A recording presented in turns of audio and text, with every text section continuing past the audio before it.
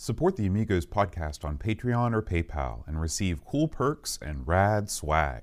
Visit our page at everythingamiga.com/support.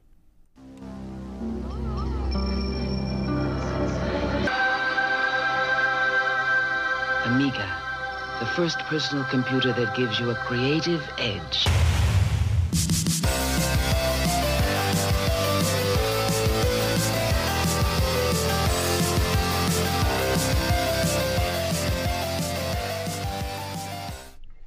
Hi everybody, welcome to Amigos. I'm John. And I'm Aaron. And today, Aaron, we're going to be talking about License to Kill. Burn it. Now, Aaron, I want to talk to you about our own License to Kill here in West Virginia. If you want to be a hunter in this great state, you've got to go over to a place of business and purchase a hunting license. Mm-hmm. Same if you want to be a killer of fish. If you want to be a fisherman, an angler. Well, you don't necessarily kill the fish. No, only if you're hardcore. Yeah. I always do. We just take them out, hit them with a rock, and walk off. What I do is I take a wire and I put them in the front seat of a car, and then I act like we're going somewhere. Wow. See, like you're a fish baiter, then killer. What a jerk. So, now, have you ever been hunting before, Aaron? No. You don't come from a family of hunters? I do. Everyone on both sides of my family hunted all the time. Yeah. But you never felt the urge to join them. No. Me and Brent never hunted. And really, I don't like fishing either. Mm-hmm. And Brent doesn't either. We were just that generation that didn't do that. Well, I don't know if we can throw that down to the generational thing, because I know lots of people your age and lots of people my age that hunt and fish. I didn't mean that as a blanket statement. I mean, my generation of our family, we just didn't hunt. That's not even true. Me and Britt don't hunt. Everyone else does. How's that? I don't like guns, to be honest with you. So there's that. Mm-hmm. I do like animals. I don't want to shoot them. There's that. Now, I don't have any problem with hunting. In fact, you got to have hunters around here. Otherwise, you got real problems. Yeah. But you got animals. You got deer everywhere. I mean, even with hunters, the hunters don't take nearly as many deer as they used to. Mm-hmm. And so the deer roam in packs sometimes, big herds of deer. I guess deer don't run in packs, do they, technically? But you know what I mean. Just over the plains like wild buffalo. Just packs, hunting stuff. But most of what gets hunted around here are either deer or fowl. Squirrel, a popular squirrels, prey. Yeah. And really, hunting a squirrel with a big gun, Well, you don't hunt a squirrel with a big gun. You hunt a squirrel with a small gun. Any gun. There's no gun small enough to... You're killing a squirrel. They're not that big. Yeah. Rabbits, but deer's the big thing. Rabbits and squirrels aren't going to run out in front of your car. There's people hunt everything in West Virginia. We're a sportsman's paradise in this state. We've got your deer, of course, are the most popular thing. Squirrel, rabbit, wild turkey. People hunt wild turkey in the state. My grandpa was a big fan of turkey. He'd go after the turkeys right around Thanksgiving, too. Mm-hmm. As soon as it was open, he'd go. People hunt bear in this state. Crazy people. Yeah, there's a bear season in the state. So that costs you big money. That's not cheap to do that. I've been hunting, I believe, once or twice in my life, and much like you, I'm not a big gun guy. Mm-hmm. I'm not a big killing things guy. But you hate violence and blood. Yeah, too. Yeah, and it's not. And again, it's not so much. Well, at some point, if you eat meat, you realize that something that it's been killed by somebody. But the thing of it is like whenever you go out and you shoot a deer or something, it's not like, voila, it's like you're done. No, that's when the fun begins. That's when you take out the hunting knife and you gut that sucker right there in the field. I'm not about to gut any sucker in any field. No way. Well, they have places that will dress your deer, cut your deer. Nobody I know that hunts services those clearly places. Somebody does that because the services exist, but no hunter would say, "Yeah, I killed it, then I drug it over to this guy." Right. They go out there and they do the deed. A big part of why I don't like hunting is because hunting season is not in the summer; it is in the fall or the winter, and so you have to wake up before dawn. Take your position out in some cold woods somewhere and just sit there and shiver. That's not an idea. That's not my idea of a good time. I would hear my uncles talk about, my grandpa talk about going up on one of those elevated platforms, and the stand, the tree stand. The tree stands, and those stands are pretty elaborate sometimes. Many people die in this state every year by falling out of them. Falling out of these things, yeah. But can you? And they tell me it's like, well, I'm out there, I'm freezing. It's 6 a.m. I think to myself, you could go to any restaurant on earth and just get some meat. Is it really worth all this effort? The answer is no. It is a sport, and there are people that also use the bow. Bow hunting is a thing around here, which that's a little more sporting, I guess. I don't know. But hey, if it's your cup of tea, it's a necessary evil as far as I'm concerned. But I really, at this point, I don't know if hunting actually does much anyway. Here's what hunting very does. Expensive. When you pay for that hunting license, that goes into the park budget. That benefits lots of other things. Yeah. No, I'm not saying that. What I'm saying is, I don't know if the amount of deer, for example, is it controlling the population? I don't think there are enough hunters to make that happen. That's what I mean. Yeah, in terms of the money, you got to don't think you don't pay. And if you think about how expensive it is to hunt, you're buying the weapons, the clothes, the gas to get out there. It's just like any other hobby, you can really go off the deep end for sure. But I mean, I always wonder if hunting will dry up. Legal hunting. I'd say there's probably quite a bit of poaching that goes on in the state that you hear about. It will never dry up in this state because it's too much revenue. I mean, it's a significant amount of revenue that comes in from hunting licenses, tag fees. Things like that. But I mean, it's expensive, and that's the thing. We're not a wealthy bunch, so fishing is expensive too, and a lot of people just really get mad about that license. It is sort of baloney. But you're right. You have to stock lakes, and we don't have. I think we've got one natural lake in the whole state, and so everything has to be stocked. And of course, the woods don't have to be stocked, but they are maintained. You got to have the law out there. But not my bag. I don't. If anybody else hunts, more power to them. Yeah, I got no problems. I got no qualms with the hunters. So Aaron, it's been a busy week in the Amiga world, in both our site and beyond. But let's take a look at everythingamiga.com. What do we got this week, Aaron, over here? We've got a real interesting article this week, Boatster. I actually read this article. It was from the Dunk, the good old Dunk. And the title of the article is, Why is my Amiga Killing Floppy Disks? I found this quite interesting. It just goes to show you that when you trace stuff out, you never know what kind of wacky end result there's going to be. And in this case, the Dunkster, Duncan Styles, was having trouble writing to disks. He couldn't figure out what was going on, and so he traced out the problem back to his Gary chip. Now, what is it for somebody that's not an Amiga, aficionado? What is the Gary? What does the Gary chip do? Do you know? Are you kidding me? I was just curious. I don't know all of its all the things it does, but one of the things it does is it has something to do with you reading and writing from your disk drive. The fact of the matter is, he had a issue with a pin on his Gary chip, and sure enough, that was causing him to ruin these disks that we wrote to him. And once he repaired it, lo and behold, the problem went away. Of course, his disks were ruined, but what are you going to do? Anyway, it's a neat article. Plus, it's handy if you ever have this happen.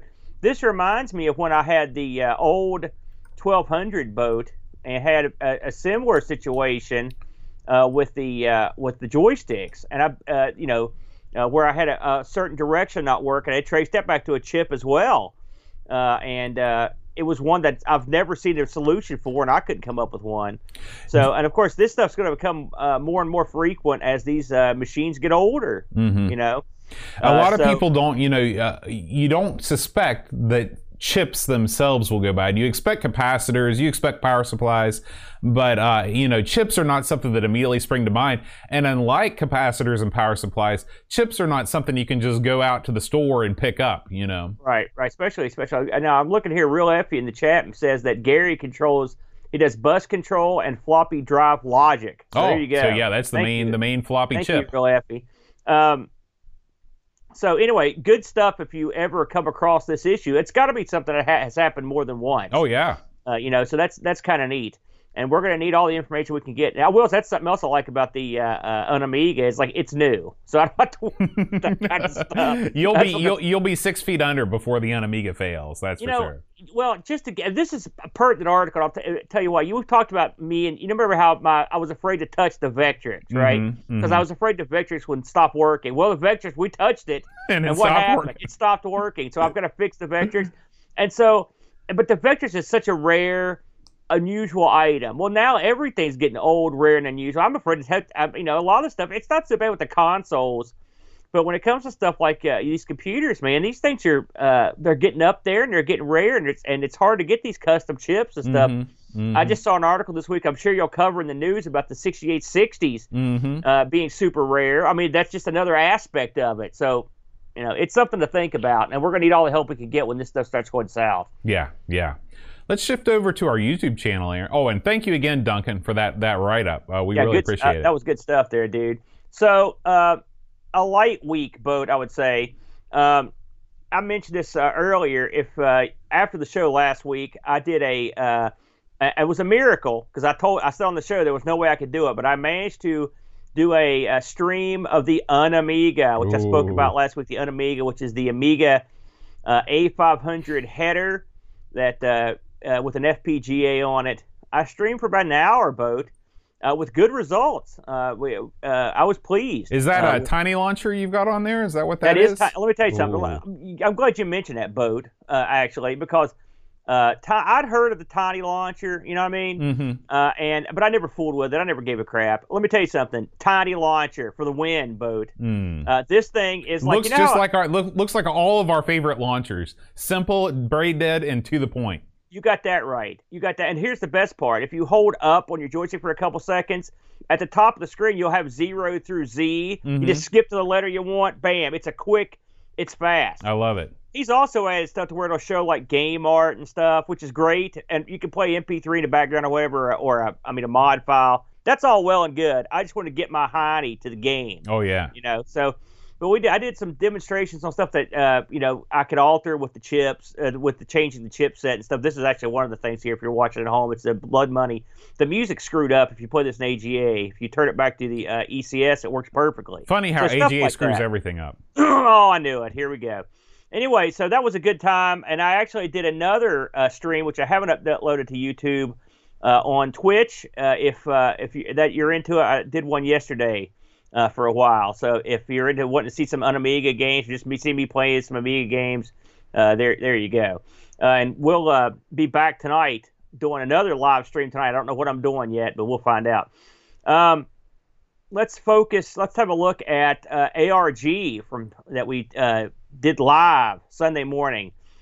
This week, we did the Enterprise 64/128 computer, which I think me and you have both heard of this thing, but I never have toyed around with one. Have you? No, never in my life.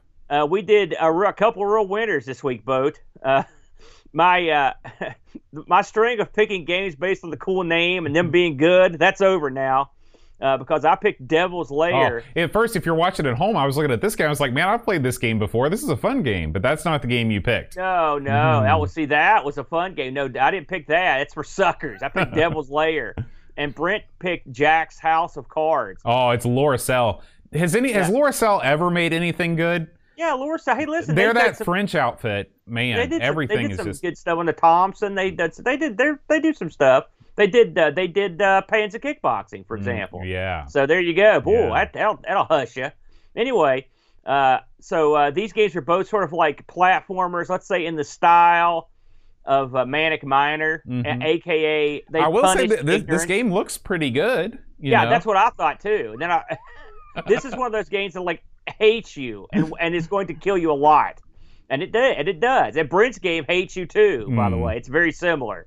It's like a basic version. So if you're into the Enterprise, hey, the Enterprise was an interesting system from the UK. It goes to show you, the Enterprise is the computer equivalent of like the Atari 7800. Okay. Right? And what I mean by that is I don't mean like they're graphically equivalent. I mean, what happens if you take hardware that looks like it's going to be pretty cool and then shelve it for 3 years and then release it and then see what happens? Yeah. Guess what? Not good. Yeah. Not a good move. But just because we are out of control last week, we sat down, I think it was just a few days ago. It was a Sunday we did it. I think Saturday. Anyway, we did an Ask the Amigos. This was a 1 hour and 36 minutes of straight talk, no BS. We answered the tough questions, Boat. There were no softballs in there. So if you want to hear me and Boat cover a wide array of topics, Ask the Amigos is up on YouTube right now. I enjoyed that, Bud. I always enjoyed those. Yeah, I love Ask the Amigos. It's always a fun time. People always ask us interesting questions, which is or just it's questions that try to irritate me, and both of which it works. Both you have been playing some NES here recently. Yeah. Let's talk about. Why don't you tell us about what you've uploaded to YouTube this week? So this was the second NES stream that I did. Of course, this is all because I got the new EverDrive cart, and I'm also in the process of boxing up my NES black box collection in some protective plastic boxes. And so I've taken all the games off the shelf. I'm in the process of rebuying the carts because I sold the carts. I kept the boxes and the instruction manuals. And so I figured I'd play some NES games, box some games, and just have a good time. So we played Donkey Kong 3, Mega Man 2, Tecmo World Cup, which is the most interesting game of the bunch that we played. This is like a soccer role-playing game where you have very little direct control over your guy, and it's like text commands for pass and shoot and things like that. That was one of the launch titles. No. This is not one of the launch titles. This was later on. I actually thought this was a different game. And so we started playing. I was like, oh, this is not what I expected, but we kept playing it. It's very interesting. So check that out. Of course, you can't play NES without playing some Kung Fu. I got farther in Kung Fu than I'd ever gotten in my life before. I got all the way to the next to last board. I've never seen those little guys before. So, I had a lot of fun playing Kung Fu, and we played Slalom. And we closed things out with a game, a chat request, Journey to Silius, which I believe was originally supposed to be a Terminator licensed game, and they lost the license, so it looks like Terminator, but it's not. Yeah, one of those. Yeah.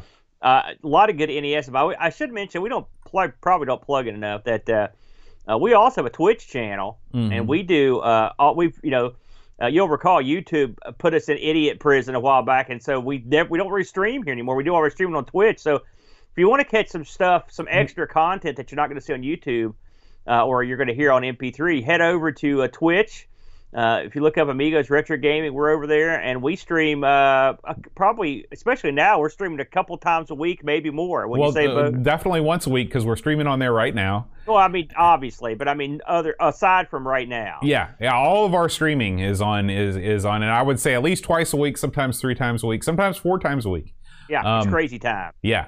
All right. Well, Aaron, you know what it's time for? Prepare yourself. Amiga News. God, what a monster. So that is the kickoff for this week's Amiga News, Aaron. We're going to start with part 3 of Retro Man Cave's look at the Amiga 4000. This look comes, it's a 2-in-1. It's double your pleasure because Retro Man Cave also talks to the lusciously haired Dave Haney. How much would you love to have those flowing locks? I want the mustache too, everything. The whole package. I like Haney. Like I said, for some reason, he reminds me of just people I knew, or that he's my kind of guy. Mm-hmm. Just one of these grizzled, weird old nerd guys who's also fun to hang out and have a beer with you. Look at this guy. He's not. I love that. Yeah, but give me more people wearing Commodore suspenders. That's what I want. I listened to that interview and I watched this, and it was quite interesting. I enjoyed it. So after the interview, Neil goes on to fully repair and refurbish the Amiga 4000, replacing and repairing all of the pertinent parts. So make sure to check that out. Next up, Aaron, there is a new compilation. We used to talk about these things all the time. Seems like every week when we started the show. Came out. Yeah, they've slowed down. Yeah. This is a new compilation put out for the CD32 by, of course, Amiga J. Amiga J is the world's largest spokesman and sort of brand ambassador for the CD32. Yeah. In his world, the PlayStation and everything that came after was garbage. Gaming hit its peak and never returned after the release of the CD32. This is probably the one that is the most, he's done tons of great ones. Ones that I remember from the past, he's done several Amiga CD32 and Beer compilations, which are like 2-player simultaneous games, which are pretty cool. This one is only AGA games, which I actually think that this is a neat idea because a lot of times you want to see what the differences were in AGA and ECS, OCS games. Looks like you've got AGA, there's a menu here at the top, you've got AGA enhanced games, but then you can just look and see what were only, AGA exclusive releases. So, pretty neat, and I love this cover art too. The Miami Vice theme. Yeah. But it seems like you would run screaming from this CD, but considering your well-known, documented hatred of the I just fire up each game and I just bury it, just constantly bury it. That should be your stream next. You should get that CD and just bury everything on it. I'd love to see that. Coming up next, Aaron, there is a editor for Sensible Golf available. This thing is currently under construction. I can tell this guy was using FSUAE. You can see that over there on the side. And he is actually creating an editor where you can program your own courses for Sensible Golf. I think this is cool. They may make that thing not so crummy. Yeah. So there's not much information about this. I looked for more, and all I could really find was this video. But I'm sure that as this comes more and more of a thing, Neil over at Indie Retro News will be plugging it, and we'll get some more info. But as it stands right now, looks pretty cool. As I recall, Rabby sent us a copy. I think it's on my shelf here of Sensible Golf. Not a well received game in its day. No. But hey, maybe this fella can turn that around, because the idea of making your own courses, at least you got something there. I like that. Absolutely. Good for that guy. Yeah. Up next, Aaron. Speaking of Rabby, do you recall that Rabby and his buddies are in the process of making an Amiga laptop? Oh, yes, I remember. Now, I think that these are two laptop builds that are going on simultaneously. I think that they're both sort of doing different things. This is an Amiga 600 laptop installing the lithium-ion battery management system. Boy, does that not sound fun. Now, listen, when I have a slow day, nothing makes me happier than installing a battery system and something. I do. As I recall, Rabby did have the wooden box. They must be working in conjunction on this. I've got to say, that's your luggable right there. On the flip side, it's got David Pleasance's autograph on it. You gotta have it. You gotta have that. But I like that they're listen. I used to have a computer that was in a wooden box that Brent made. He was so proud of this thing. I don't know if you remember. Did you put it beside the wooden control panel that the Chud had? No. Was it cut from the same tree? So get this. I wish I had pictures of this. Brent made a wooden box for a computer, a PC, and a control panel that latched onto the top of the box. It was all made with the exact same kind of wood that's made of. And I used this thing for years, and I always wondered if it was going to blow up or burn. It never did. So there is precedent to this, I guess is what I'm saying, local precedent to put your crap in a wooden box. I mean, heck, I've had a power supply in a cardboard box sitting here for years, so it can be done. So I like this. They're solving the problems now. They'll prutify it later. Oh, yeah, that's the right. way you do it. That's right. I agree with you. Coming up next, Aaron, there is a CD32 Amiga 1200 adapter. Yeah. Okay. Yeah, I know all about this. The same guy that sells and designed the Unamiga. This adapter will allow you to plug any accelerator for the A1200 into the CD32. Now, why would you want that? What do you mean? Oh, are you getting to something, or are you asking me? I'm asking you. I don't think I would do that, but if you could do it, why not? I just wonder, are there games for the CD32 that benefit from acceleration? Well, okay, we got to take a step back to answer that question. Okay. The CD32 is an Amiga 1200. Yes. Okay, we've established that. With the little what's that thing called? The adapter thing you can get. I can't remember the name of it. You plug it in, and you've got joystick port. It's called the Keyraw. No, not the Keyraw, you goof. I'm talking about the CD32 thing. You plug in the back. It gives you it lets you plug in a joystick and keyboard. I have a keyboard and right. Yeah. And like some other crap. Okay, so at that, and it's cheap. That thing's cheap. At that point, you got an Amiga 32 with a CD-ROM, right? Then, why not accelerate that sucker? You know what I mean? Okay, so I guess. I can see what you're saying now. Once you've converted it totally into an A1200, then you can benefit from the accelerator. I'm just thinking about if you're playing CD32 games off the CD, are there games that would benefit from acceleration? I don't know. Maybe yes, maybe no. I could be wrong here, Boat. But I was on Facebook this week, and someone's been posting videos of their CD32 playing these incredible videos and showing it. So I'm guessing some sucker, I don't want to say it was Ravi that was doing it, but I think it was. Speaking of Ravi, I think he's got a jacked up to the gills CD32 out there already. So someone can in chat that may have seen these things can give me the thumbs up or down on that. So it's someone's got this sucker and it's working. Edu is who sells these and the Amigas and a bunch of other crazy stuff. He reminds me a little bit of Brittany Paris. He's sort of this mad genius that lives and does this crazy. He's got all kinds of crazy gizmos if you look through his page over there. And this is not the first wacky adapter he's put out either. He's got tons of these wacky adapters.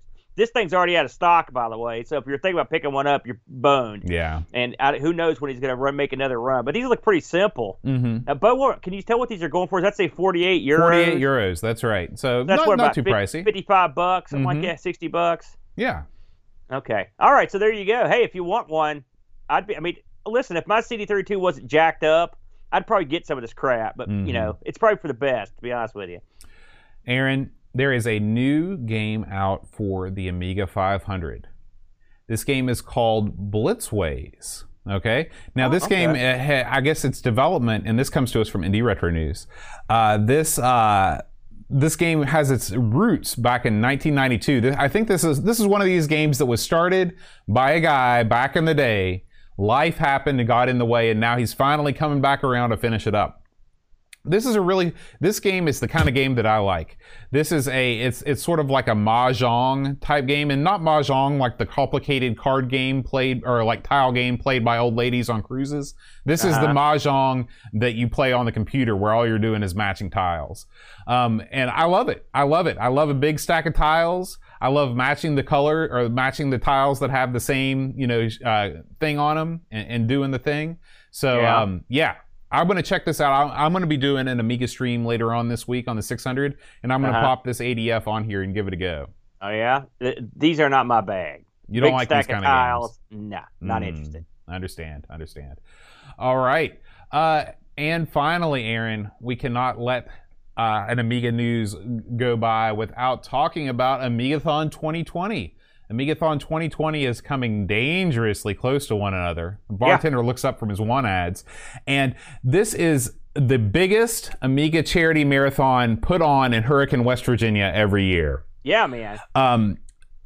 Amigathon 2020, we are going to be starting at noon UTC. It's funny, I thought UTC was the same as like English time, British time, GMT, but it's not, because they do daylight savings time too. So they're on something called BST. BS is right? Oh, I see what you did there. What time is that for America? That's America time is 8 a.m. We're going to start at 8 a.m. and we're going to do a couple hours, just you and me kicking back, playing some of our favorite games. Then Retro Man Cave is going to come on the scene, do a couple hours of streaming his favorite games, maybe talking about some different stuff that he's doing in the Amiga world. Then it's going to be time for our D-Paint and Mod competition. We've already got some entries in for that. 6 to 8, Aaron, Amiga Bills storming onto the screen, fresh off the set of Hamilton, where he was a camera operator. He's just coming right off the stage, going to sit right down. Big time. He might even be streaming from the Hamilton stage. You never know. Then we're going to do a couple hours of Amiga Live with everybody that wants to play with us. I'm sure we're going to play some Worms, do some other fun stuff. And from 10 to 11, Aaron, the Amiga Trivia Challenge. Just like Ireland, Boat. That's right. You're gonna be emceeing this thing there. I am going to be emceeing this thing. I'll get in the background and show video that is missing a color. I'll just keep showing that over and over. All right. And from midnight, 11 to midnight, we'll have the grand finale, the contents of which is still a secret. Yeah. So God, even I don't know. So looks good. What a lineup, Boat. Here's the deal. We need more entries for the D-Paint competition and the mod competition. Listen, you do not have to be an artiste to enter these things. Just put something together. Send me an email, john@amigospodcast.com, with a PNG of your art. Or if you want to make a mod, record your mod on YouTube, like capture it, capture the tracker, send me that link, and we will have voting live on Amigathon. Through the power of Twitch, we can have live voting, and the trivia competition will work the same way. So it's going to be a lot of fun. We hope you guys will come out and take part. Of course, this is all for charity. It's all for Children's Miracle Network hospitals. If you would like to donate either beforehand or on the date of the event, you can go to amigathon.com. So far, we've already raised over $400. So thank you to all of you who have donated so far, and we hope to break a new record this year on Amigathon. Yes, thanks everybody for pitching in, and we would love it if you could turn up. Yeah, absolutely. Hey, but before we end the news, there's one other item I want to touch on here that I didn't see you have listed. 10 Mark, our good buddy Doug over at the 10-minute Amiga Retro Cast, did a full rundown and review on the Amiga. I can't believe I missed that. I'm sorry. Yeah. I normally and I normally see those pop up, but I didn't see this one. It was a video where he installed the Amiga in a Checkmate case of all things. The cheapest FPGA and the most expensive hunk of plastic. I will say that wasn't lost on me, folks. But I actually talked to Doug quite a bit when he was in the process or was completing this video, and I get a few mentions in here, so I got to plug myself. But Doug goes in and it's funny, remember when I had mentioned on our Discord that I had trouble installing this in my Amiga 500 because I had no screw holes. Mm-hmm. He had the exact same problem when he look at these games. Look at these games that are behind him. Doug, I'm sure he has thousands of Amiga games. What are the two games that he decides to put on his shelf back here? Black Dawn Rebirth. Yeah. And the new Zorro game. Oh yeah, and I think it's that Battle Zone for the Atari. No, that's a VIC-20 Battle Zone. Oh, okay, my bad. But interesting choice of games to display. It's sort of like if I put up a picture of like the I don't know. Those are not great games. That one in the middle has an awesome cover. It's got an awesome cover, but do you remember how much fun it wasn't? I don't. So it must not have been that much fun, but the cover's awesome. But anyways. So Doug goes through, he gives a nice rundown. I'm in the process of putting a little thing together myself, but Doug sort of took care of a lot of the points I was going to make on the Amiga. It is interesting to see him install this. And like you said, it never occurred to me to have put this in a Checkmate case, because if you've got the dough to buy Checkmate, for God's sakes, go out and buy yourself a video toaster. Fill up that real estate. Yeah, man. Yeah. But and it's funny to see this thing in there. It's like dropping a pebble in the ocean. Look at that. It's so small. I tweaked some of the settings, but the corruption on Zool AGA remained. Yeah, your problem. Yeah. And that is one of the games that it's funny. I talked to him about that extensively. I got one of his other games to work, the Flector. He couldn't get to work, but I got it working. A lot. Like I told Doug, you've got to remember when you fool with this thing that it's still an Amiga. And the Amiga has different chip sets. It has different kickstarts. It's got different memory issues. You know how it is, Boat. So it just makes it easier to swap between them. But it's still an Amiga. But he does a good job covering all this stuff. He talks about the fact that his came with the wrong resistors.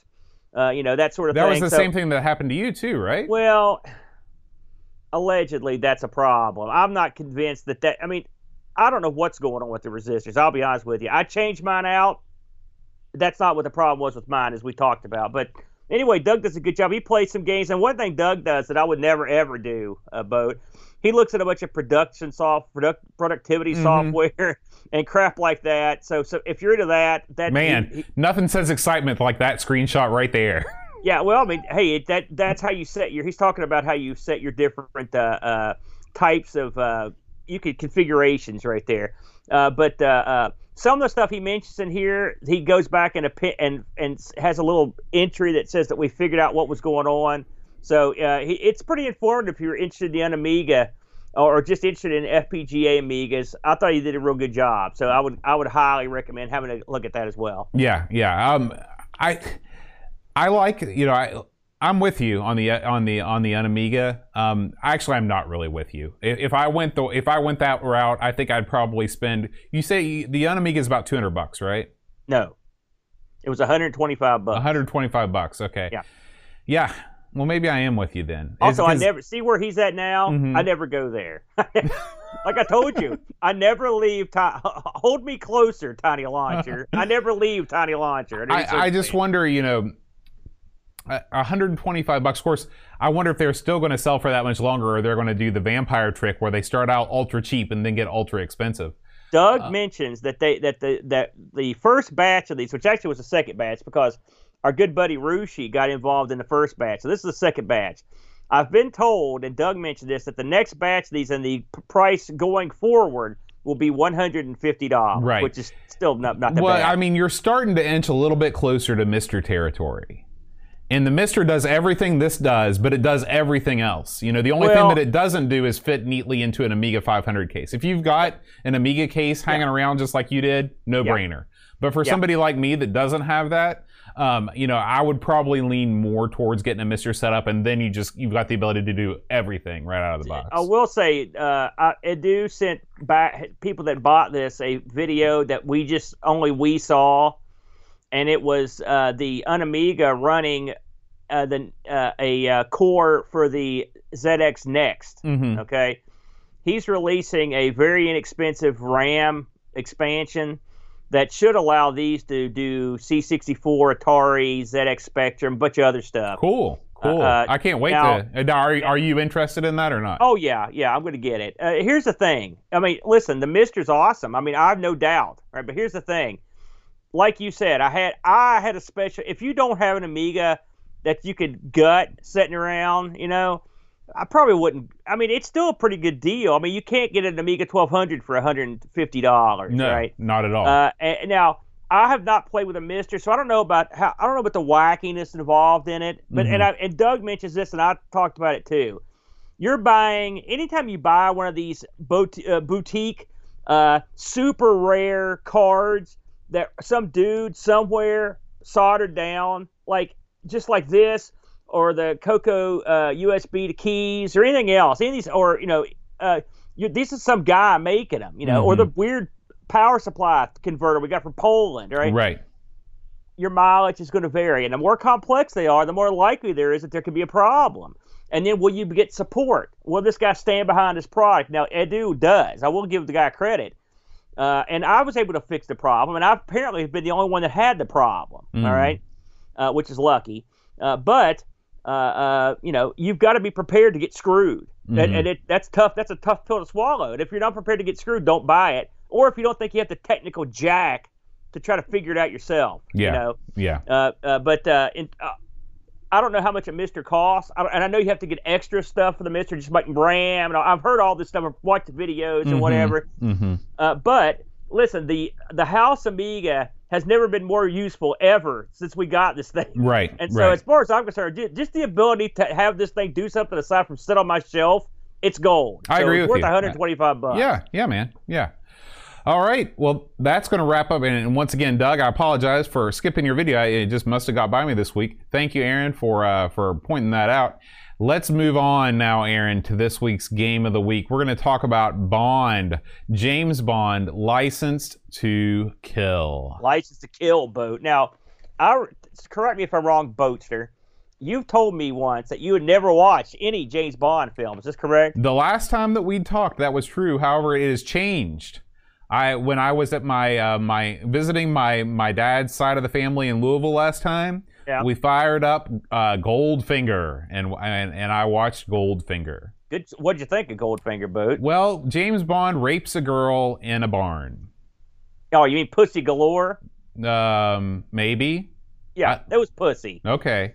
James Bond, that is sort of a controversial element. Yes. Well, I mean, listen, what can I say to this? That's a movie that's well regarded, and I love that movie, but that does happen. So there you go. Probably shouldn't have done that, Mr. Bond, in retrospect. I will say that I definitely enjoyed all of the Fort Knox scenes because they were so ridiculous. Like Fort Knox, basically the gates of Fort Knox were open and everybody just drives on in. Well, they did gas everyone at Fort Knox, to be fair. I'll tell you this. Here's the way that I think about Bond. Yeah. There are things that I like about Bond. Like, I like all of the goofiness. That is, like, I've seen scenes of James Bond riding down a snow-covered mountainside on the back of a cello. Yeah, I'm all for that. I love that.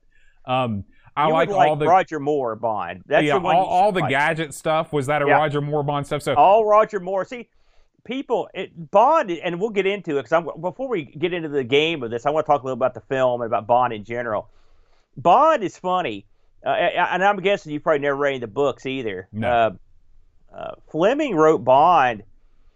He's not nearly as he's a pretty serious character. Mm-hmm. And if you watch the old Sean Connery films, he's a pretty serious character. And you mentioned what happens in that barn. He's got a license to kill, but he's got licenses to do all sorts of nefarious I guess stuff, so, yeah. And so and you've got to remember. And now again, that happened, but. You could say he was trying to gain information, and spies have done bad stuff throughout history. I don't know. I'm not trying to justify it. I'm just saying that was the mindset of stuff. He would do anything it took to complete the mission. Mm-hmm. So you've got sort of hard-nosed Bond from back in the day. Then if you get in the Lazenby's film where Bond gets married, that really was an anomaly of a film. Because he was only in the one, and it's not real popular, and so that kind of gets left out. I mean, it's part of the canon, but it's not the fact that Bond got married in it was a huge mistake. Yeah, that's no good. I will say that had the most action-packed Blofeld of all time. It was Telly Savalas. He was skiing, he was jumping, he was whooping all kinds of hiney. Then you enter the Roger Moore era. Now, Roger Moore is probably the least popular Bond, but I love Roger Moore. It's my favorite one because I like wacky Bond. I like gadget Bond. And I like that stuff. I think, I'm not a big, I know that you love, all the Leslie Nielsen stuff, but to me, all the Naked Gun movies, which I saw them all, or not the Naked Gun, I'm sorry, the Naked Gun. To me, those are they're not funny because when everything's funny, nothing's funny. And when you have something like Bond where it's a serious character, but he is kind of goofy, but it's not played for comedy all the way through, to me that's much more effective. And so I love Leslie Nielsen, and I love the Naked Guns, and because I think he's the only funny guy in them, and so that's okay. Everyone else is serious; he's just an idiot. But Roger Moore is probably my favorite Bond because his movies are fun. Is he in the best films? No, he's in my favorite Bond film, but his quality of his movies is up and down. Then you've got the guy we're going to talk about today, Timothy Dalton. Timothy Dalton's Bond was sort of a throwback to a Sean Connery. Oh. He was the most pissed off, angry-looking Bond you ever saw. And I should mention, Roger Moore didn't like guns. And so he told the producers, he's like, I'd like to do as little gunplay and crap with guns and murder as I can. So that doesn't mean he's not, and trust me, he still does some bad stuff. But I mean, he tried to tone it down. Timothy Dalton, machine gun killing, he was a bad dude. He always looked mad. And when we talk about License to Kill, he was particularly mad in this one. I'll let y'all get back to it. Is Timothy Dalton, he's the one that is not very well liked among the Bond aficionados, right? Was he the one in Live and Let Die? No. Oh. That was Roger Moore. Okay. Timothy Dalton only did 2 films, which were The Living Daylights and this movie. Okay. But but the Bond fans in general don't look upon these 2 films as being of the best, right? they're sort of, I would say probably both these movies lie somewhere in the middle. Okay. To be honest with you, because he was only in 2. It's funny how, and I'll get into this more. I'll get into this more when we get to his actual film. But I will say, yeah, you're probably right. So then you had the guy that replaced him was Pierce Brosnan, who was Remington Steele back when I was a kid. We used to like that show. We knew this guy to be a great Bond. And the thing is, he was in a great movie. Goldeneye was a great film. And there was a pretty big break in between the Dalton movies and the Brosnan movies, right? There was, and the reason for that is there was a big lawsuit. I might as well talk about it now. Between this movie, which was License to Kill, and the next one, which was Goldeneye, the studio got into it with the production company, into a big lawsuit, and so there was a long layoff. I think it's like 4 years. And when they came back, they were like, "Okay, Dalton, let's get you ready for Goldeneye." He's like, "Yeah, I'm done with Bond. Screw that. I'm not doing it." And so he didn't do it. And so they were like, "Uh-oh, we got to get somebody else." And they ended up getting Pierce Brosnan. Now, Pierce Brosnan was being groomed for the position, so it wasn't like they panicked, but they got him. And then, and so Pierce Brosnan did his thing. And then the latest Bond, Daniel Craig, is another real hardcore throwback guy. Mm-hmm. You've noticed that. Because Brosnan was sort of like a little bit of Roger Moore combined with a little bit of Sean Connery. He was sort of wacky, but sort of serious. But now Daniel Craig, he's another hardcore dude, just a kind of a hardcore bad dude to mess with, Mm-hmm. And so, unlike a Doctor Who, where you've got real radical differences, there's been a lot of really tough, super studly Bonds. Then you've got some kind of nuttier James Bonds and some that go to me. So, but there's not a whole lot of, there's not a ton of differences. I'd say Roger Moore is the biggest outlier. So when this movie came out, again, this was the second movie that Dalton did. I did not like, his first outing that much. But I was looking forward to this movie, and I really do like this movie because it's very similar to the way Bond was written in the books. He was a real hardcore bad dude. And so Dalton comes out. So the premise of License to Kill, which this game's based on, Bond helps the DEA take down this drug lord. Okay, this is pulled from the headlines, mm-hmm. In the 80s. And so the drug lord gets revenge, escapes and gets revenge. And how does he get revenge? Well, Bond has this buddy in the FBI named Felix Leiter. Felix Leiter has been a white guy, a black guy, a crippled guy. He's been like 20 different types of guys. But in this case, he was a guy who was getting married, and the drug lords kidnapped him and his wife, basically did real bad things to his wife and killed her, and then fed him to a shark. Oh my gosh! Felix got partially eaten. Okay. Really? How does one get partially eaten? They got there when the shark had already started. That's how. So basically, he was the guy. He went fishing, except he used himself as the bait. Ooh. So Bond gets pissed off, and the British Secret Service doesn't want to get involved in this crap. This is an American issue, right? Bond's like, the heck with you, and just goes rogue. He turns in his License to Kill and just goes out in his own. So the whole movie is he's rogue. And so M has to send someone to go get him. They're like, listen, we can't have Bond out going crazy. In the meantime, Bond has infiltrated this drug business, and he's trying to. His ultimate goal is to kill the kingpin of the drug business and destroy his drug business. It's for vengeance for what he did to his buddy. It's a pretty gritty plot. Yeah, it sounds like it. And there's no screwing around. And the funny thing is, and this is what makes this movie different. Q, the guy that gives out the crazy weapons in all the Bond movies, I think his name was Llewellyn. Desmond Llewellyn, I think was his name. He actually, I think this is the only movie where he goes out in the field and helps Bond. Really? He actually goes to, which is great, and he loves it too. I've heard interviews with him, and it was great to see him out in the field, and it was fun. And also a great turn in this from Wayne Newton is in this. Oh man, he plays a TV preacher. The drug business, they've figured out how to mix, I think it's heroin in gasoline, and they use gas trucks to transport the drug back and forth, and then they can somehow pull it out of the gasoline. Sounds safe. Yeah. But something like that. Anyway, I thought it was a good film, but it was not your typical Bond film. I guess that's what I'm saying. Now, some notes about this before we get into the game that I just found sort of interesting. This movie, it made money. The budget was $32 million. It made $156 million worldwide, which sounds pretty good. This was released in June of '89. The funny thing is, in America, at the time, this was the least successful Bond movie of all time, adjusted for inflation. It did not get over. And I was always under the assumption that that's the reason that Dalton was gone, but I've read that it's not what it was. So I think America didn't like gritty Bond, especially if you've had all those years of Roger Moore. Mm-hmm. They weren't used to this Bond. This guy was barely a Bond. Maybe it has something to do with the fact, especially by '89, America was awash in sort of action movies. You had Stallone, you had Schwarzenegger, and Bond could have been, sort of like, here's something a little bit different, and when you give people more of the same, maybe that had something to do with it. Just a guess. You very well could be right, Bode.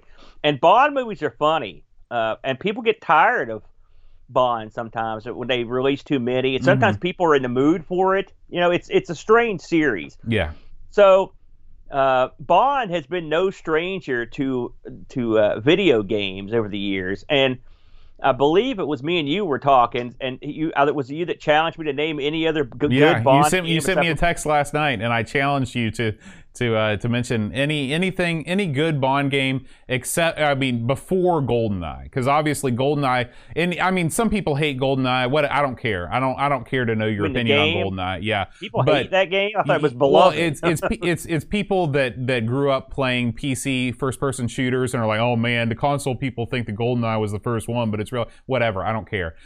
Before GoldenEye, are there any good Bond games? Well, I can't think. That's what I was appalled. I was insulted by what you said, and then I couldn't think of any. That's what really insulted me more. I was like, Bo, you scumbag. It's a property that seems like you should be able to make a good game of pretty easily. But they did some remakes they did some games based on the films of Sean Connery. They were and they looked great. And I tried to play them, and they were okay, but I didn't get into them that much. So I'm not going to fight you, to be honest with you. Think about the great spy games. Like if you talk about something like Spy Hunter or something. Spy Hunter. Think about Sly Spy. Game. Sly Spy is a competent game. They could have easily put a Bond license on that. And that would have been fine. They could have put a Bond license on that Will Wright game that we like so much. Oh, yeah. Covert Action or whatever. Yeah, absolutely. Absolutely. But for whatever reason. So this thing hones in the view, License to Kill, based on the movie. Again, that was not not what I would call the most well-received film. It wasn't hated. It got pretty good critical acclaim, but it wasn't like a super well-received game or movie. So released in '89. This was published by Domark. Domark's had some wacky stuff over the years now, and the developer of this was Quixel, Quixel. The only other game they did on the Amiga was Cyberball, the old Atari robot football game. Oh, I tried to play that on the stream the other day. It didn't go too good. I'd played this before. I never was a huge fan. I like Cyberball, but I like the ports are not that good, and this was not that good either. The artist on this was, or the coder, I should say, was Colin Boswell. He had, like I said, none of these guys did a ton. He did F-16, NAM, Trivial Pursuit. The graphics guy did the same ones, but he also did RBI 2. Did you know there was an RBI Baseball 2 for the Amiga boat? I did. I knew that there's like an RBI Baseball 7, on various systems, but I didn't realize the Amiga got 2 RBI Baseballs. In fact, I didn't know the Amiga got 1 RBI Baseball. They didn't get 2. As far as I can tell, this is the only one. I don't think they got the first. Yeah. I'm gonna have to check that out because that's a solid game. Now, Bo, who do you think did the music for this? The perennial guy. I think he was just on the show last week. Is it Brimble? Nope. Is it oh geez. Give me a hint. It's David Whittaker. David Whittaker, yes. Who's done everything. Alfred Chicken, Golden Axe, Lemmings 2, Menace, tons. The design of this game was from John Cavanaugh, who did Hard Driving 2, NAM 65 to 75, and Stun Runner, the Atari port of Stun Runner at the Amiga. Okay. Which I don't think I've tried that either. I have tried that, and it's not too bad. Is it? It runs on the OCS boat. So, and this got ported to all the machines you expect. I'm looking over this list. It's the usual suspects. There was a Timex port of this boat, which that's one thing that I found interesting. Mm-hmm. Excuse me, and a PC port. So this game really struck me as strange when it first came up. Excuse me. The game is split into different stages, and in the first stage, it's like an aerial combat sort of a thing. Well, it's not, but it looks like it is. I mean, when this came up, what were your first thoughts? I mean, because I'm guessing you're like me, you'd never played this and had no idea what to expect. Yeah. I thought it was going to be sort of like a vertical shooter, something like Alcon or something like that. Mm-hmm. And it becomes very apparent from the beginning that is not the case, because you're in a helicopter, which means that you have helicopter controls, which means that as you press forward, just like in Shoplifter or whatever, in addition to going forward, you also lose altitude. Even though you can't see it visually on the screen, there's a gauge that shows your altitude, and that's important. Yeah. And it took me a while to figure that out. Yeah, it's if you look at this first stage, and thankfully, Bode, I found, because I mean it's hard to put this into context, so I found the docs for this. In the first stage, this takes place in the movie at the beginning of the movie, where Bond and Felix Leiter are trying to bust the drug lord, and so they're trying to tail the Jeep. So that's what you're doing in this first scene. You're actually tailing a guy through, and some people are shooting at you. And so what you're doing is basically trying not to get shot, and the radar shows the guy you're tailing. And really, the first level, once I figured out what to do, it's pretty simple. You just don't do much of anything. I was under the impression this was like Chase HQ or something, where you had to stop the Jeep or whatever, but you just kind of follow it to the second scene. Mm-hmm. You know what I mean? Right. The way that this stage ends is strange, because it doesn't really end. It's just like your helicopter flies off screen, and then all of a sudden you're a dude now. Right. Yeah. So I will say, before we get to the second stage, it looks graphically pretty good. Yeah, I thought the graphics were fine. Yeah, it looks pretty good, but it is a goofy stage. And like I said, I got killed a million times after I understood what I was supposed to do. I wasn't even sure. So as you mentioned, the second stage, you're on foot. It's the same sort of overhead view, and you're using sort of Sensible Soccer style of little guys on the screen, and you're running around your Bond, and you're just basically fighting your way up the screen. Now, this is not a Ikari Warriors or something boat where you just go in like a madman. Mm-hmm. This is more strategic shooting, isn't it? Well, I mean, in theory, it's supposed to be. Yeah, you've got to line up your shot. The problem is that you don't have full control over your reticle, so you can't aim in all directions. What you need is one of those Tron 128-way sticks to make this thing happen. That's exactly what I was thinking. If you had like a heavy barrel or like one of those, because Tron has a spinner, right? But what you need is one of those joysticks that has like the rotational thing, like heavy barrel, and then that's exactly what I was thinking. Good call there. This level though, you just basically fight your way through the desert, up through these guys, and you shoot barrels that'll explode, so you can blow them up and kill guys that are in the vicinity of them. It's no great shakes. It's kind of hard, isn't it, Bode? I could not get past this level. I got past it, but it's slow.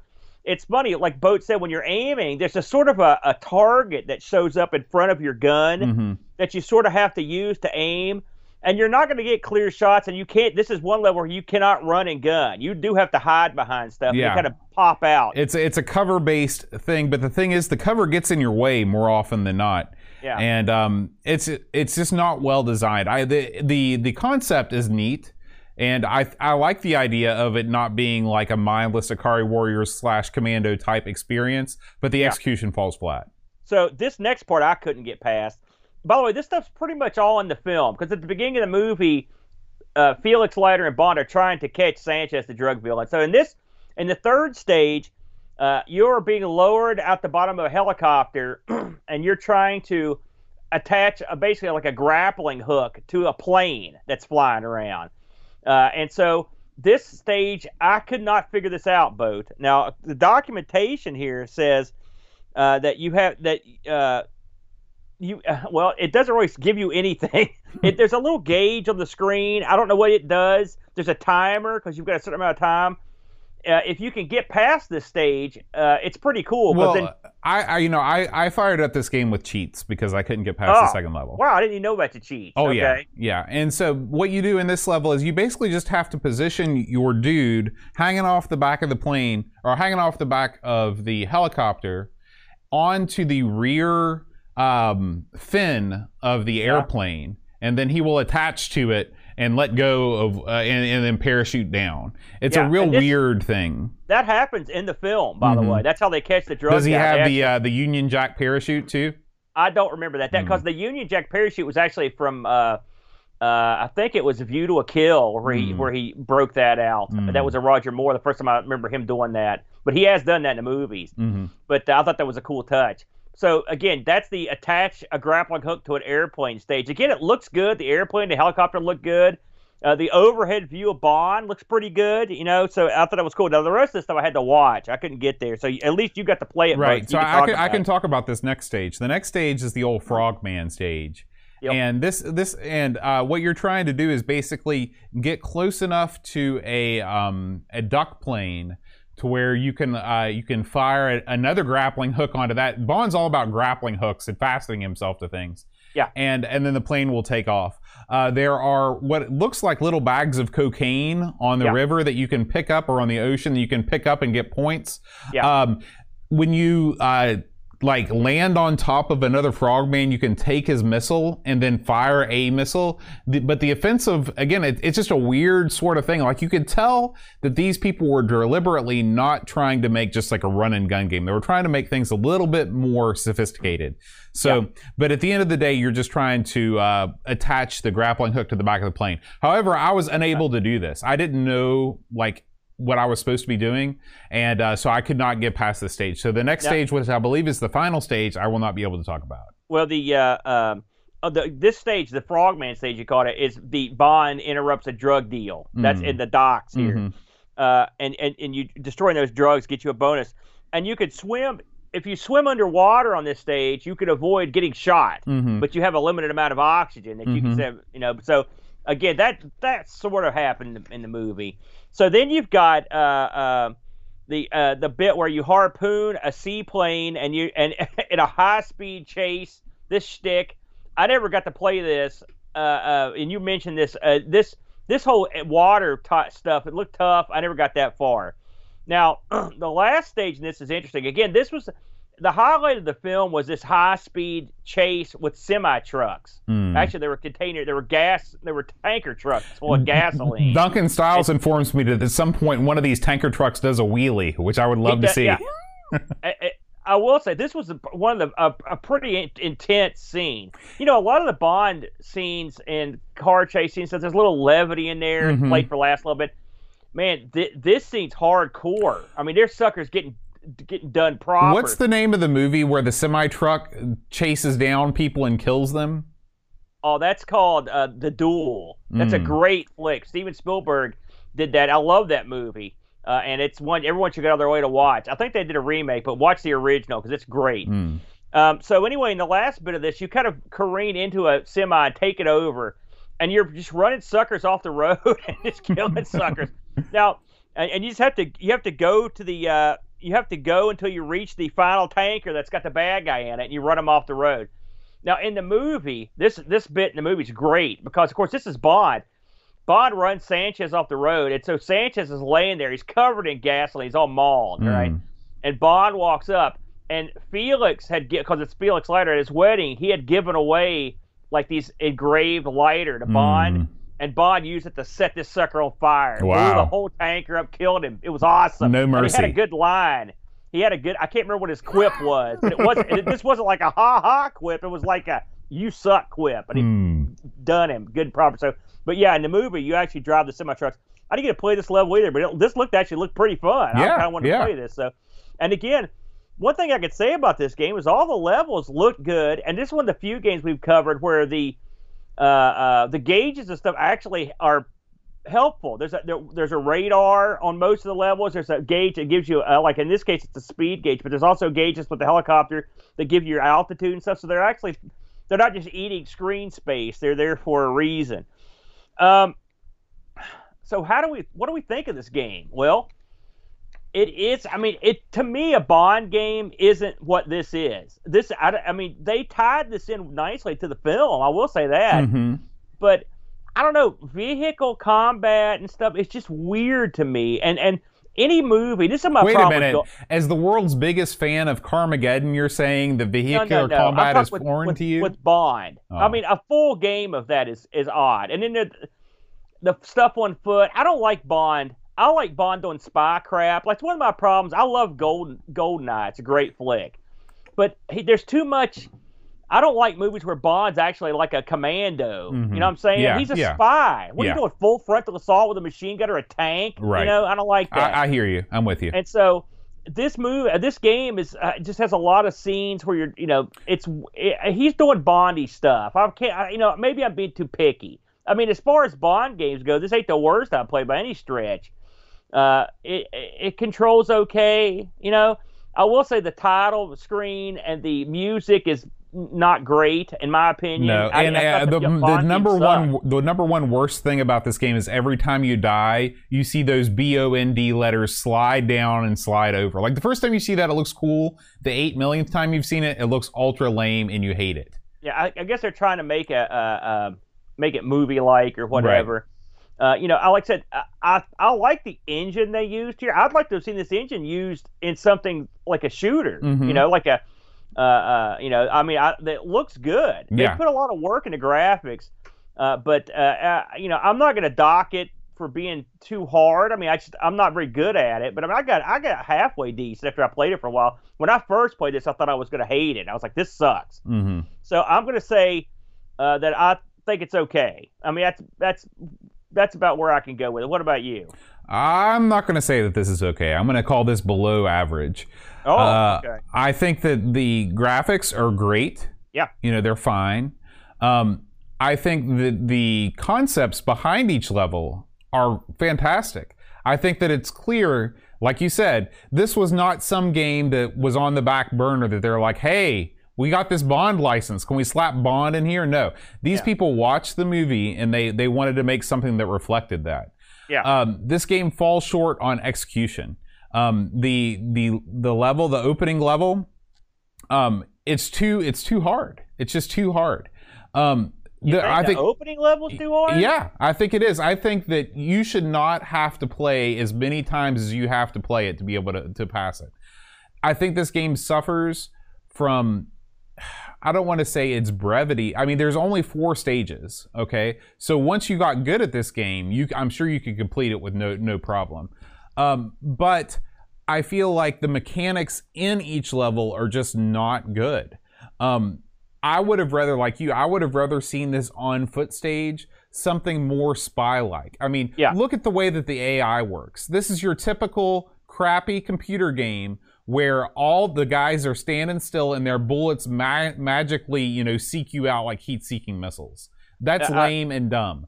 This is probably the worst level, I'd say. What would be better is if you had these guys just sort of hanging out and Bond had to stealthily, negotiate his way through this place. Yes. And if you trip, one of the enemies, then they start firing at you. But just having them fire at you like you're playing freaking Alcon or whatever, like that's no good.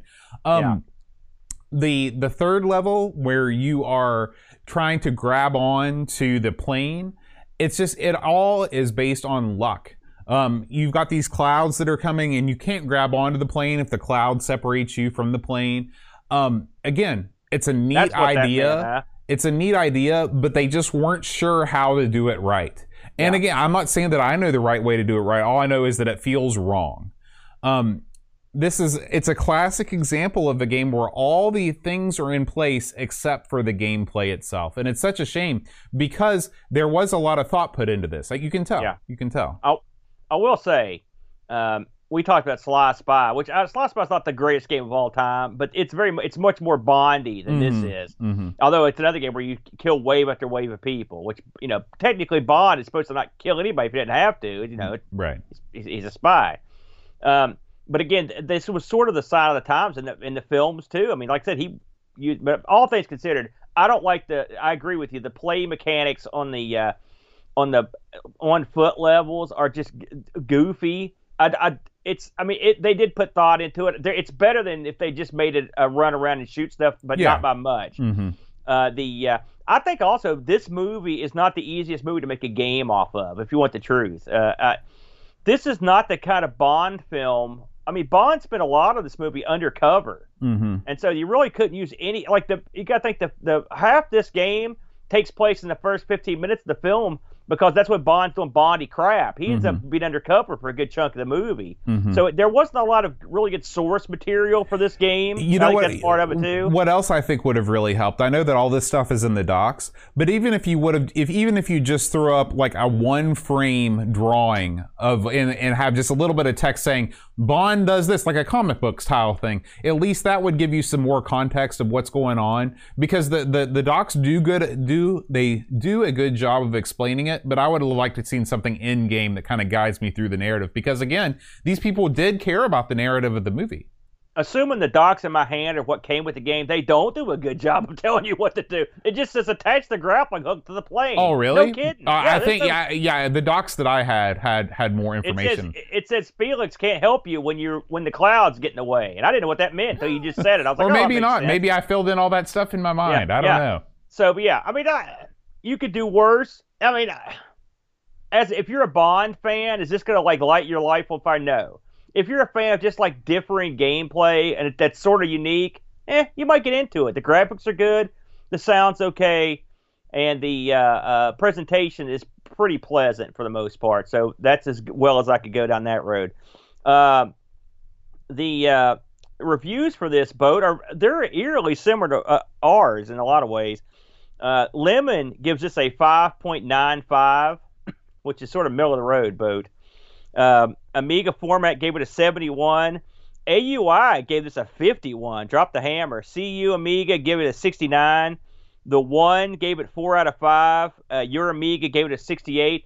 I think those are probably a smidge low. I would say this is a C- title probably. I mean, I think I'd probably go with that. Yeah, or maybe a C, just because it looks good and it plays okay. That's, it's okay. I looked this up on the eBay. There were budget releases for this thing. You can get the budget releases, but fairly cheaply boxed in the UK, between under $30. You should better find one. If you want the original box with the poster and all the stuff that came with it, you're going to be looking over $50 for the most part, up into the early $60 range on this particular item boat. We get any Discord action boat on this one? We did. Up first, Frodo NL. He writes, a bit of a mixed bag here. First, the bad stuff. The in-game sound is rather disappointing, as are some of the graphics. Especially in the second scene, all the characters look rather similar. The game is also way too short. There are also some positive things, though. The game is way more playable than most other Bond games I've tried, and there is actually a scuba scene that is not your standard side-scroller.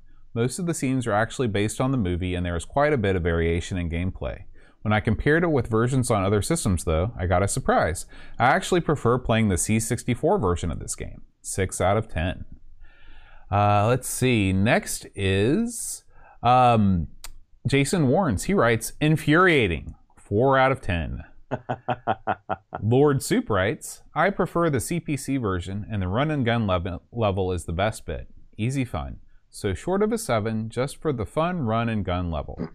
And finally, Paul, aka Hermsky, writes a Herm Firm, 6.5 out of 10. Usually licensed titles like this disappoint due to high expectations succeeding their films or simply because the games are rushed. License to Kill is nothing special. It doesn't blow your socks off, it's difficult to play, and there's much better games out there. However, this is one of the better 007 games imitating scenes from the film. A variety of gameplay can be enjoyed as you go from air, land, and sea with so many vehicles to take control of, avoiding that repetitive feel as you level up. So yeah, good reviews from our Discord community this week. It seems like we were almost in lockstep with every single person there. Yeah. It is a shame that a license like Bond, which, I mean, it should be ripe for all the finest games, it really has languished. And even the sequel to GoldenEye, I remember when it came out, it was not well received either. And that's probably the number one Bond game, and it was not well received. Right. So one would wonder, and I don't know, did they even make games off the last couple? You know.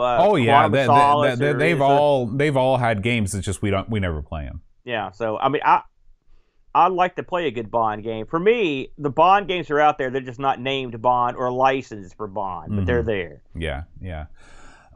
Before we wrap things up this week, Aaron, we got a couple announcements from the Amigos community.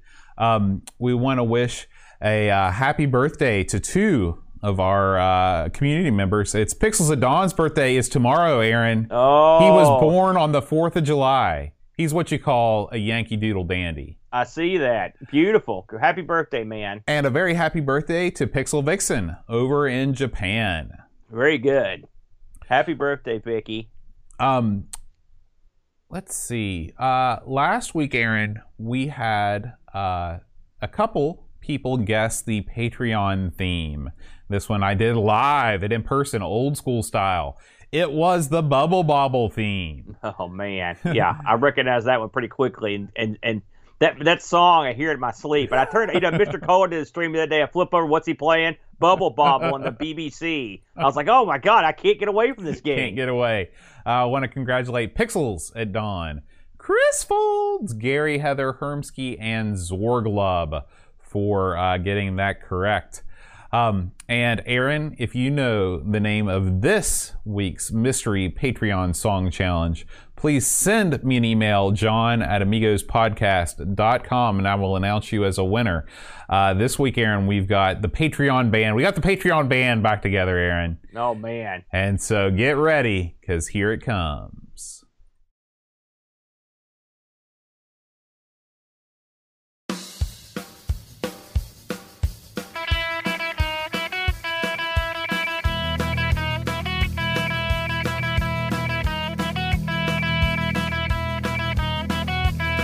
Cello code marked by the hand, Olaf Hope, Hermsky, Jonas aka Simulant, Jeremy Jones, Ethan Little, Alien Breeder, Dave Velociraptor, Albert Boy, Joel Fuchs, Lane Vincent, Luke the Hudson, John Cook, Rich Drury, Roshi, Frodo, and El Solin, Sizer, Deckmate Shuriken, Mr. Cola, Daniel Williams, Bernard Lucas, Jerry Dennington, Zora Glove, Commodore Kid, Reflection, Simon Ledge, Captain Crispy, Kilobytes and Caffeine, 10 Men in the Amiga, Retro Cast, Gary Heather, Free Lunch, Kate Fox, David Pickford, Cameron Armstrong, Andy Jones, Lobsterminator, Bernard Quinn, Retro Man Cave, Tim Drew, Simon Rose, Joseph Harrison, Kyle Valletta, Rob O'Hara, Matthew Larimore, Randy Craig, Sean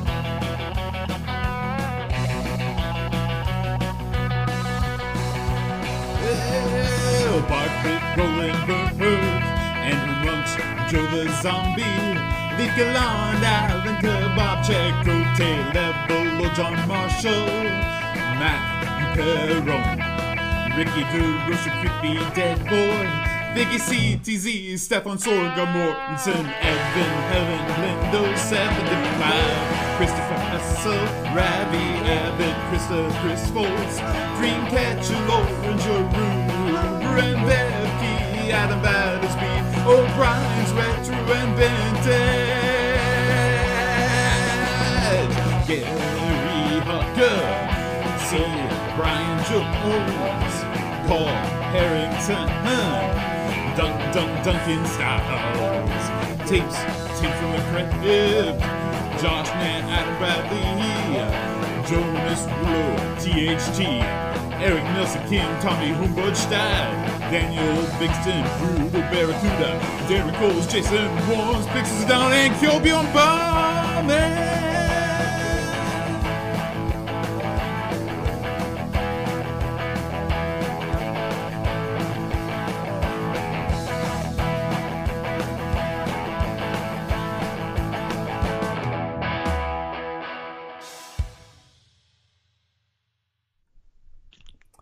All right. So again, outstanding. Well, I enjoyed seeing the cave too. Yeah, I want to thank the members of the Patreon band. You got Reflection, aka Real Reffy, on the guitar, hanging out in Edvin's man cave, who is also with us in the chat. And of course, you got just how I pictured it, the one and only boss man, Paul Harrington, on the drums. So thank you guys. Patreon band, large and in charge once again. Yeah, you guys keep topping yourselves. It's amazing. I can't believe it. I also want to thank all the fine folks that subscribe to us on Twitch. If you subscribe on Twitch, you get all of the same benefits, including access to our Discord channel. So we want to thank Christian Russell, G. Vebke, Frodo NL, Mitsuyama, Old B. Sturgeon, Muggy7, Ant Jarvis, Chris Folds, Demodo Wylack, Macintosh Librarian, Rushi MSX, Googlebox, Hermsky, Tapes from the Crypt, and Still Adolescing. Thank you guys for subscribing to us on Twitch. And I think we have a new buddy over on the Discord this week, don't we, Bo? We do. So let's see. I think that is everything except for next week's game, Aaron. Next week, we are going to be playing, every so often, the Discord Center, or the Amigos Game Selection Committee, centers on games that you and I choose. They let us pick a list, and they choose from that list. Okay, and, I got to hear this. You and I both put a bunch of games on there. So far, both the games that they've chosen have been... were yours. Yes. And this week is going to be... and no exception, Super Hang-On. Super Hang-On. Somehow awesome, yet again, not chosen. I can't believe no one has chosen that great game. You know, I streamed that game yesterday just to show people how great it was. None of my pick. No one likes my games, but I am the outcast. So anyway, but you love Super Hang-On. Come on. Yeah. I like the arcade version. You get to get on the bike and make a fool of yourself, fall off. You can just mount your chair from behind and pretend. That's what I do when I play Super Hang-On.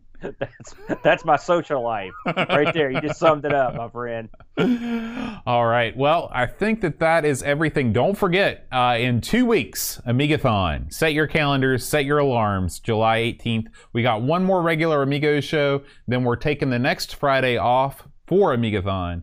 We will have a great time, but we will see you. It'll be a happening, Boat, that's for sure. Tonight, tune in for my patented Friday night stream of something. That's right. What time are you going to start that up about, Aaron? I'd say probably about the usual time, about 9:30 Eastern Standard Time, for all you late people that stay up late over in Europe.